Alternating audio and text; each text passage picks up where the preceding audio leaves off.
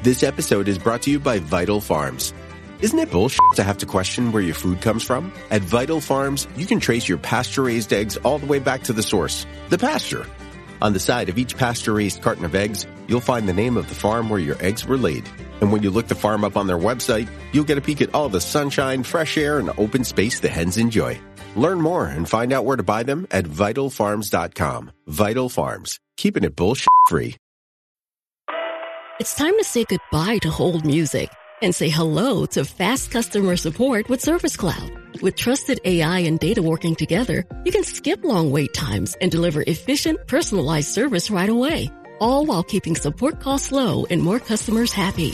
Reimagine your customer support with the #1 AI CRM for service. Learn what's possible at salesforce.com/products/service. I'm Jason Palmer, one of the hosts of The Intelligence, The Economist's daily current affairs podcast. The Economist's award-winning shows make sense of what matters, from our special series on China's president to our weekly podcasts on business, technology, and American politics. Our journalists provide fair, in-depth reporting on the events shaping the world.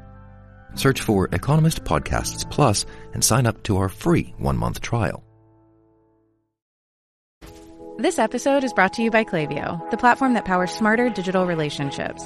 With Klaviyo, you can activate all your customer data in real time, connect seamlessly with your customers across all channels, guide your marketing strategy with AI-powered insights, recommendations, and automated assistance. Deliver experiences that feel individually designed at scale and grow your business faster. Power smarter digital relationships with Klaviyo. Learn more at klaviyo.com/Spotify. That's KLAVIYO.com/Spotify. Reboot your credit card with Apple Card, the credit card created by Apple. It gives you unlimited daily cash back that you can now choose to grow in a high-yield savings account that's built right into the Wallet app. Apply for Apple Card now in the Wallet app on iPhone and start growing your daily cash with savings today. Apple Card subject to credit approval. Savings is available to Apple Card owners subject to eligibility requirements. Savings accounts provided by Goldman Sachs Bank USA. Member FDIC. Terms apply. Welcome to the Human Capital Innovations Podcast.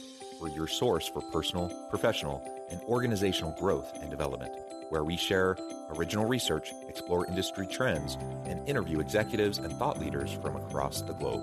We hope you join us often for practitioner-oriented content around all things related to leadership, HR, talent management, organizational development, and change management. Maximize your personal and organizational potential with Human Capital Innovations Podcast.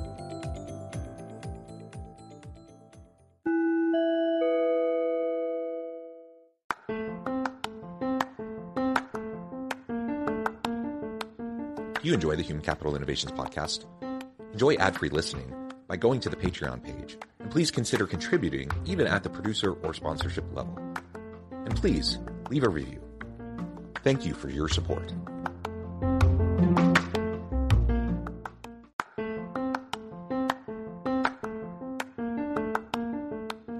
Welcome to the Human Capital Innovations Podcast. In this HCI podcast episode, I talk with Dr. Lauren Tucker about inclusion, optimizing talent, and female leadership in the workplace.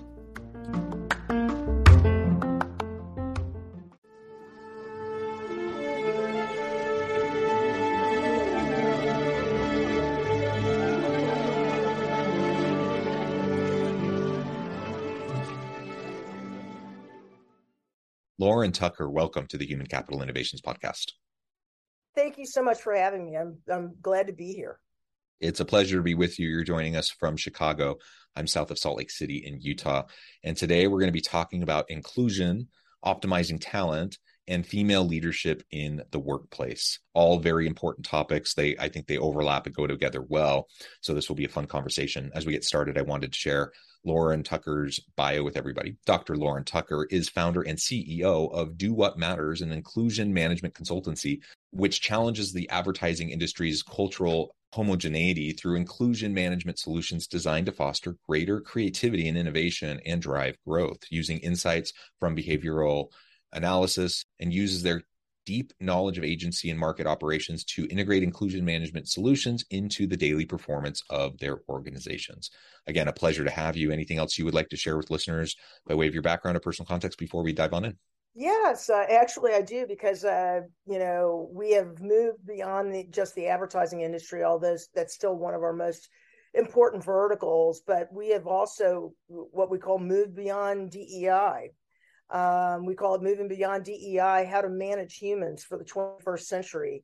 What we have learned over the last 2 years in this very fast evolving situation, really, or culture, is that inclusion management, and that's not just about making people feel safe, valued, heard, and productive, but it's also about getting the right people into the right jobs, doing the right jobs, elevating their relevant differences so that they can create, innovate product, services, and content that are relevant and meaningful and memorable and remarkable to an increasingly multicultural, transcultural, and global world. And so we see inclusion management, especially in an era of talent scarcity. We see inclusion management as the critical talent management strategy for managing humans in the 21st century. And we really need to understand that, because right now we have basically 0.5 people for every job that is available in the United States. More importantly, though, talent scarcity is a mindset that we really challenge our clients to have, because when you are dealing with innovation, creativity, knowledge and information and service, these are uniquely human capabilities that cannot be relegated to the commoditization that we saw in the 20th century, which I like to call the century of talent abuse. And for those of us who came of professional age in the 20th century, we were all raised by wolves. I mean, really, we were all raised by wolves. And we have not learned the skills, the capabilities to really manage humans and deliver our management mandates with humanity. And and I will tell you, young millennials and Generation Z, the big quit's going on. It's not stopping, because they have other alternatives, and they're employing those other alternatives, and their values have changed. So we feel we're uniquely positioned to help company leadership, people leaders, to go beyond DEI, to really focus on process changes that need to happen if you are going to manage humans and manage your human capital, those assets that are really going to drive growth in the 21st century. And you ignore these changes at your peril if you do not really pursue this pivot in understanding how to manage human capital. Yeah, I fully agree with everything you just said. And it's fascinating to me as I talk to a lot of people in a lot of different industries, a lot of different kind of leadership levels and positions. And I hear people sharing your perspective, but I also hear many people basically complaining about these young, entitled millennial and Gen Z workers who just need to like suck it up, and like everyone else had to like pay their dues and they should too, and blah, blah, blah, blah, blah. And I think, well, okay. I mean, you have every right to feel that way. If you're an old white dude and you feel like these younger millennial or Gen Z workers should just do what you did, you have the right to believe that. But guess what? If you create that kind of an environment, that situation, are they going to come work for you? That's the question. And the answer is a resounding no.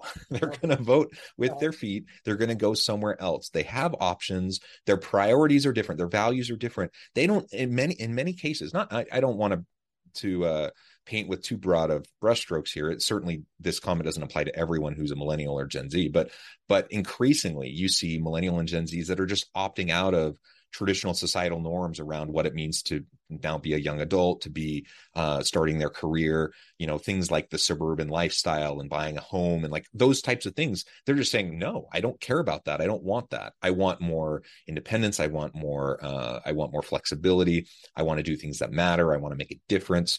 And so many are adopting gig work opportunities or utilizing various platforms for contingent work and contract work and those sorts of things. There's all sorts of ways that younger workers are entering the workforce, and increasingly it's not in the traditional ways. And it's because the traditional ways don't work for them and don't mesh with their values and their priorities. We can bemoan that all we want, but that's the reality. And we can either figure out how to shift so we can attract and retain good talent from that demographic, or we're going to suffer and pay the consequences. We're just going to be completely irrelevant as employers, and no one's going to want to come work for us.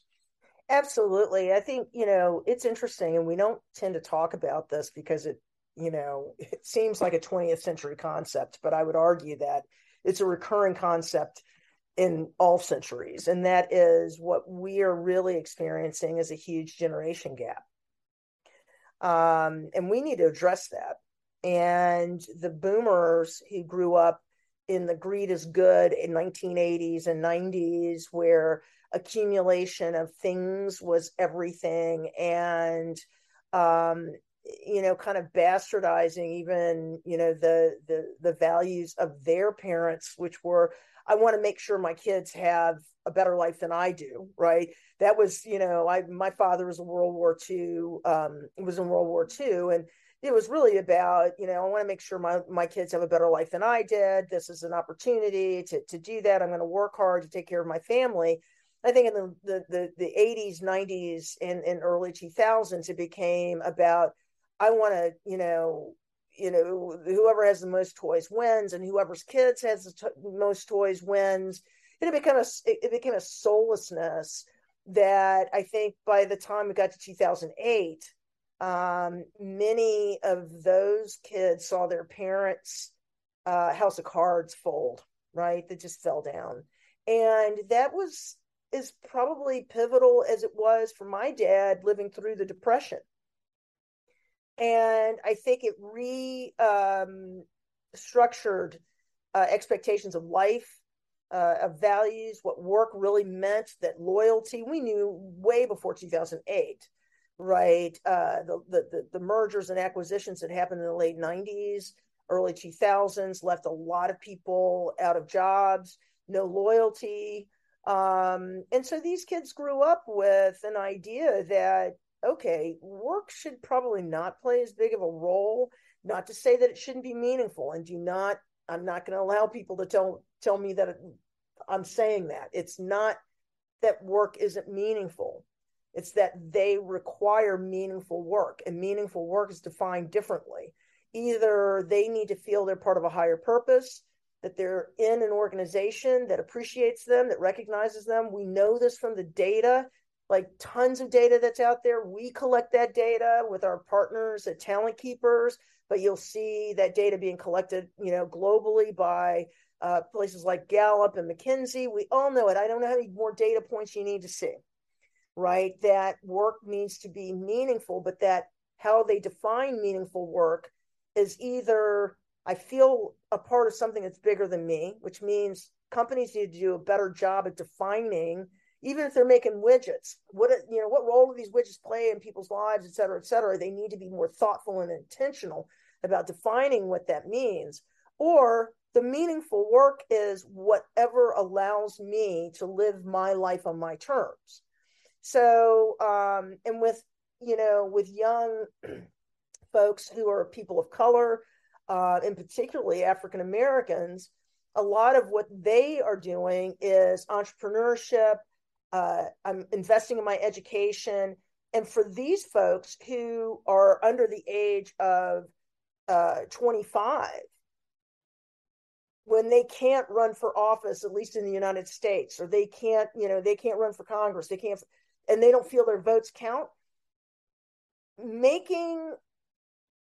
creating companies that provide generational wealth, getting that education, these become inherently political acts.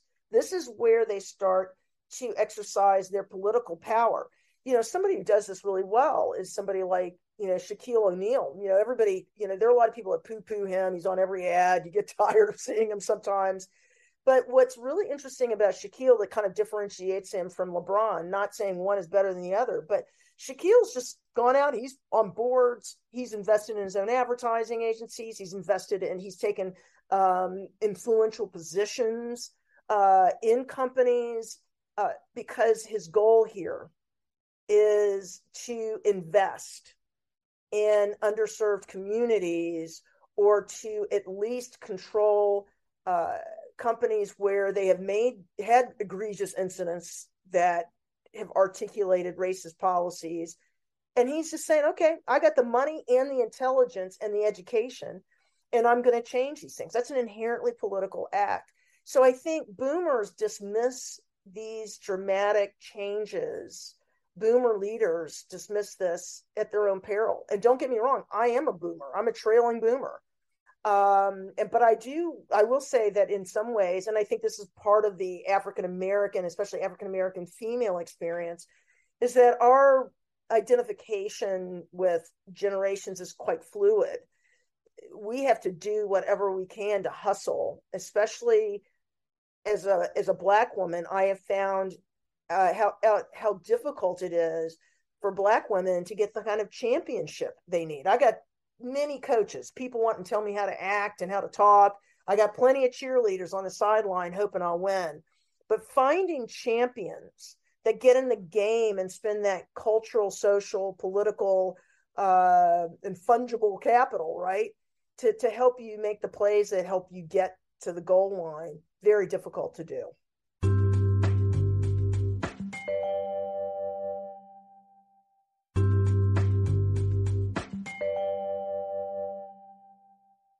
Yeah, and I love your focus on the inclusion and the connection with activism. And your example of Shaquille O'Neal is really interesting. And let's not forget, he's now Dr. Shaquille O'Neal, which I think is fantastic.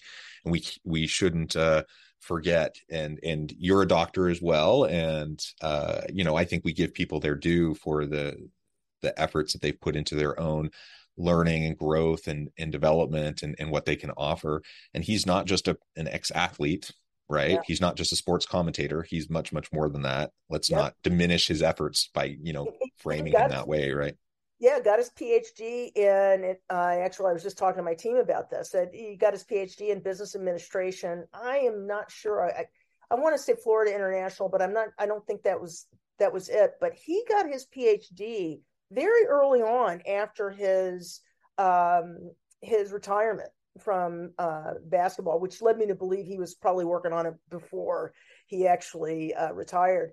But his intentionality in what he's doing is a model that I think, especially young people of color, are really embracing.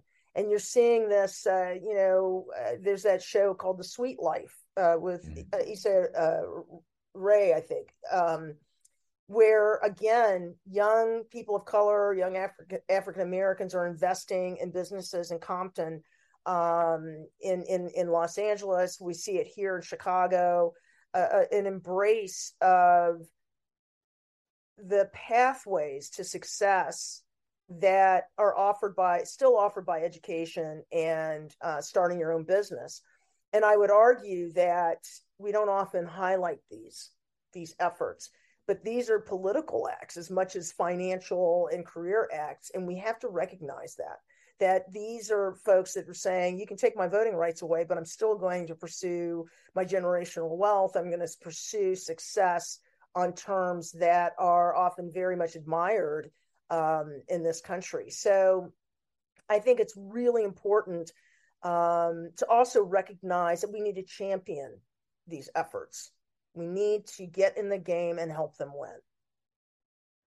Yeah. So how can leaders, CEO, C-suite, all the way down, how can they better lead and manage their teams and lead out on employee activism and creating an environment where that can happen?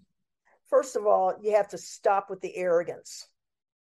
There's an arrogance, and I'm just going to say it. John, you're going to know I'm straight in a chaser, right? I'm not going to. many of my own team kind of worries somewhat a bit on my unfiltered.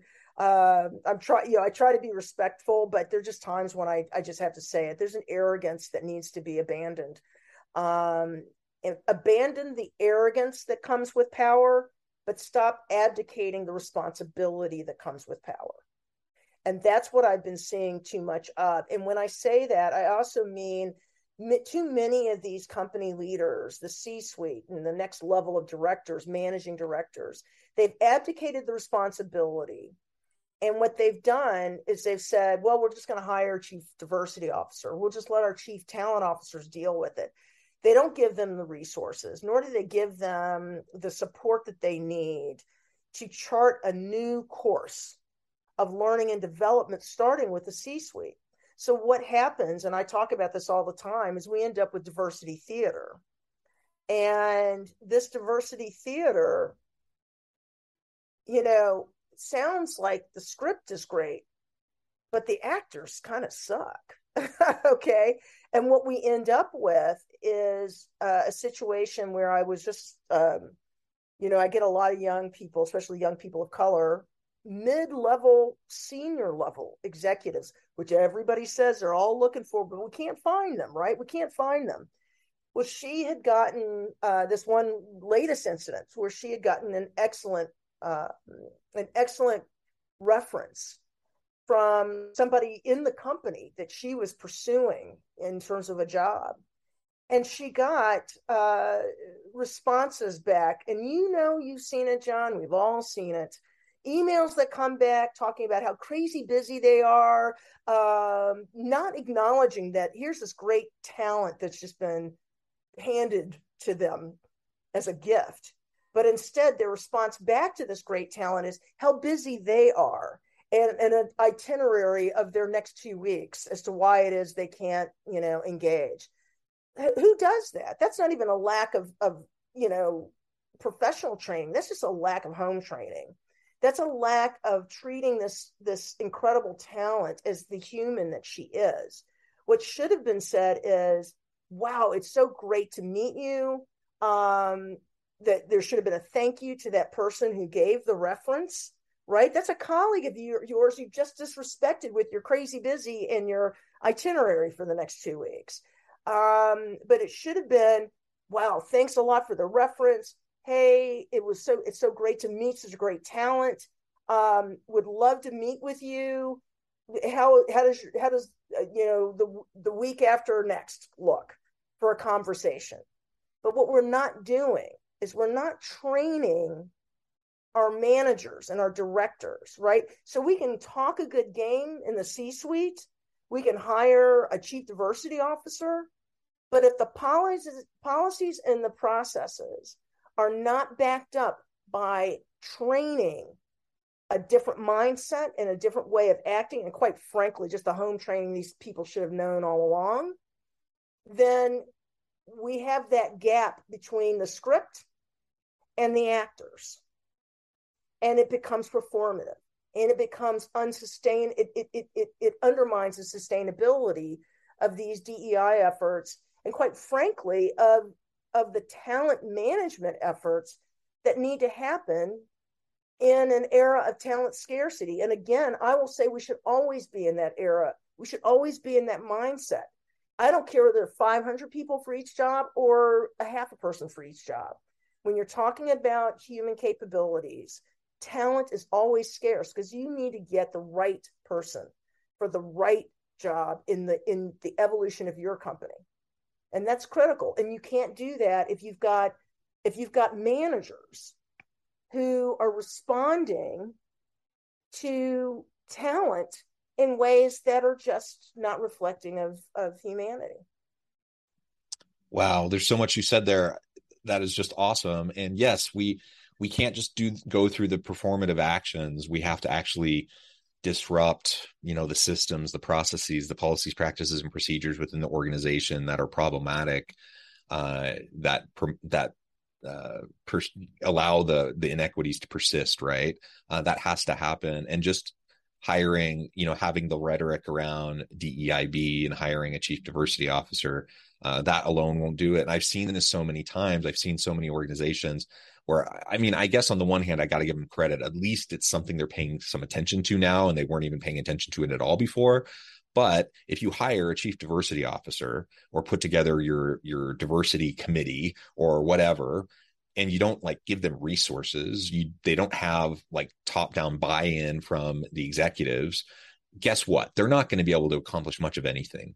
And the one organization I'm thinking of, they've put a lot of effort. They legitimately have put a lot of money, time, and effort into diversity, equity, and inclusion in their organization over the last decade. But they had a top leadership change maybe 3 or 4 years ago. This new person was not on board the same way as the last CEO, and it's shown, and it's impacted things, and there's a huge diversity crisis and inclusion crisis in this organization where all of their best diverse talent is leaving. They're all bailing and jumping ship because they don't want to be around all of the constant microaggressions. They don't want to constantly be told that they're in charge of fixing a problem that wasn't theirs in the first place, that they didn't make. And so that kind of stuff is just so aggravating. So yes, as CEOs, we got to check ourselves. We got to get beyond our own arrogance, have some intellectual humility. We need to truly be behind diversity, equity, inclusion, belonging efforts and support it, not just in word, but in deed, also with the resources so that it can be successful. And ultimately that will give us a better chance to create an environment where people truly feel like they belong, that they truly want to be there. We'll be able to attract and retain really great people from all different walks of life, all different types of diversity, including cognitive diversity, all sorts of things that will help the organization be stronger and will help us stand out as an employer of choice within a crowded job labor market, right? Where people have options.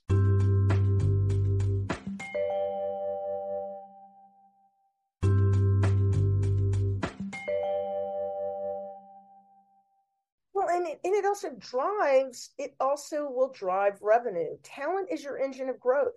So in the company that you're referring to, the real question, the real proof in the pudding is going to be how long can they sustain, revenue and revenue growth, right? Nobody's going to go out of business here, but the bottom line is there's always going to be a competitor that's going to manage their assets, their human assets better than you. And that's going to deliver better returns, better growth, better profitability. And here's the thing. CEOs and COOs that do not understand this, ignore this at their own peril. So that's the reason why we focus on helping companies implement new processes for managing talent. I cannot emphasize this enough, that it is beyond DEI. It is managing talent better. It is minimizing those operational inefficiencies that foster bias and exclusion, but also undermine the creativity and innovation required to compete effectively in the 21st century. And that means not only just changing the processes and the systems that are inefficient, right? That's what we focus on. We don't talk about white fragility and white supremacy. We talk about operational inefficiencies that are dragging down your business.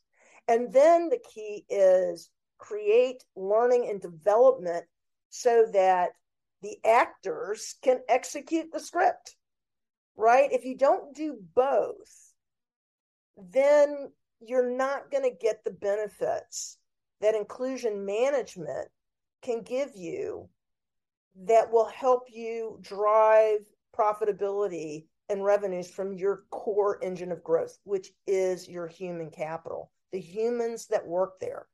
And we always argue that we start with inclusion first, because diversity first hurts everyone. We talk about start with inclusion first. Get your house in order. Get your culture to reflect the intentions of your leadership. But more importantly, get your culture trained up in the kinds of efficient talent management operations that are needed in order to grow and drive growth and sustain it in the 21st century. And what happens to people of color, to people who are not of the majority culture, they're the canaries in the coal mine. It's not as if, Black people or women or Latinx folks or whoever is asking for something different. They're just asking for the same things that the miners are asking for. It's just that they're more vulnerable when things go awry. They're the canaries. They're the ones that die first, right? But the miners aren't doing so great either. We're not trying to fix the canaries here. We're trying to fix the mine. And the mine must change, and it must evolve because the economy has changed. We have a different economy, and that economy is driven by those uniquely human capabilities. And managers and leaders who are in this boomer generation need to review their business history and realize how much things have transitioned since they were coming of professional age. Yeah, well said. Lauren, I note the time. I need to let you go here in just a moment. So many great things that have come up in this conversation. We've only scratched the surface, and we could go on and on and on for hours, I think, but we're going to have to end there today. Before we wrap up, though, I just wanted to give you a chance to share with listeners how they can connect with you, find out more about your work, your team, and then give us the final word on the topic for today. Yes, well, definitely check us out at letsdowhatmatters.com. We've just redone our services page. We have a really great, what we call our desired future assessment, where we can really measure both engagement kind of horizontally as well as inclusion. And we're able to connect the dots between expectations and actual impact with that assessment, and help people with roadmaps, with strategies on how to use inclusion management successfully. So please visit us at letsdowhatmatters.com, because, we can't get around this. We have to manage humans better for the 21st century. And that starts with treating them with humanity and putting in processes that will help us do that and deliver on the growth expectations as well. Yeah. Thank you so much, Lauren. It's been a pleasure. I encourage listeners to reach out, get connected, find out more about what Lauren can do for you. And as always, I hope everyone can stay healthy and safe, that you can find meaning and purpose at work each and every day. And I hope you all have a great week. Do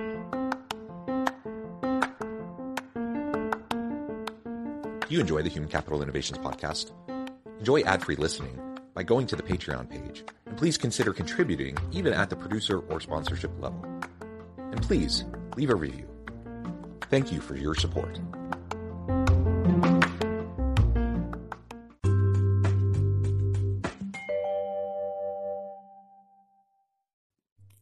Thanks again for joining us for this episode of the Human Capital Innovations podcast. I hope you stay healthy and safe, and that you have a great week.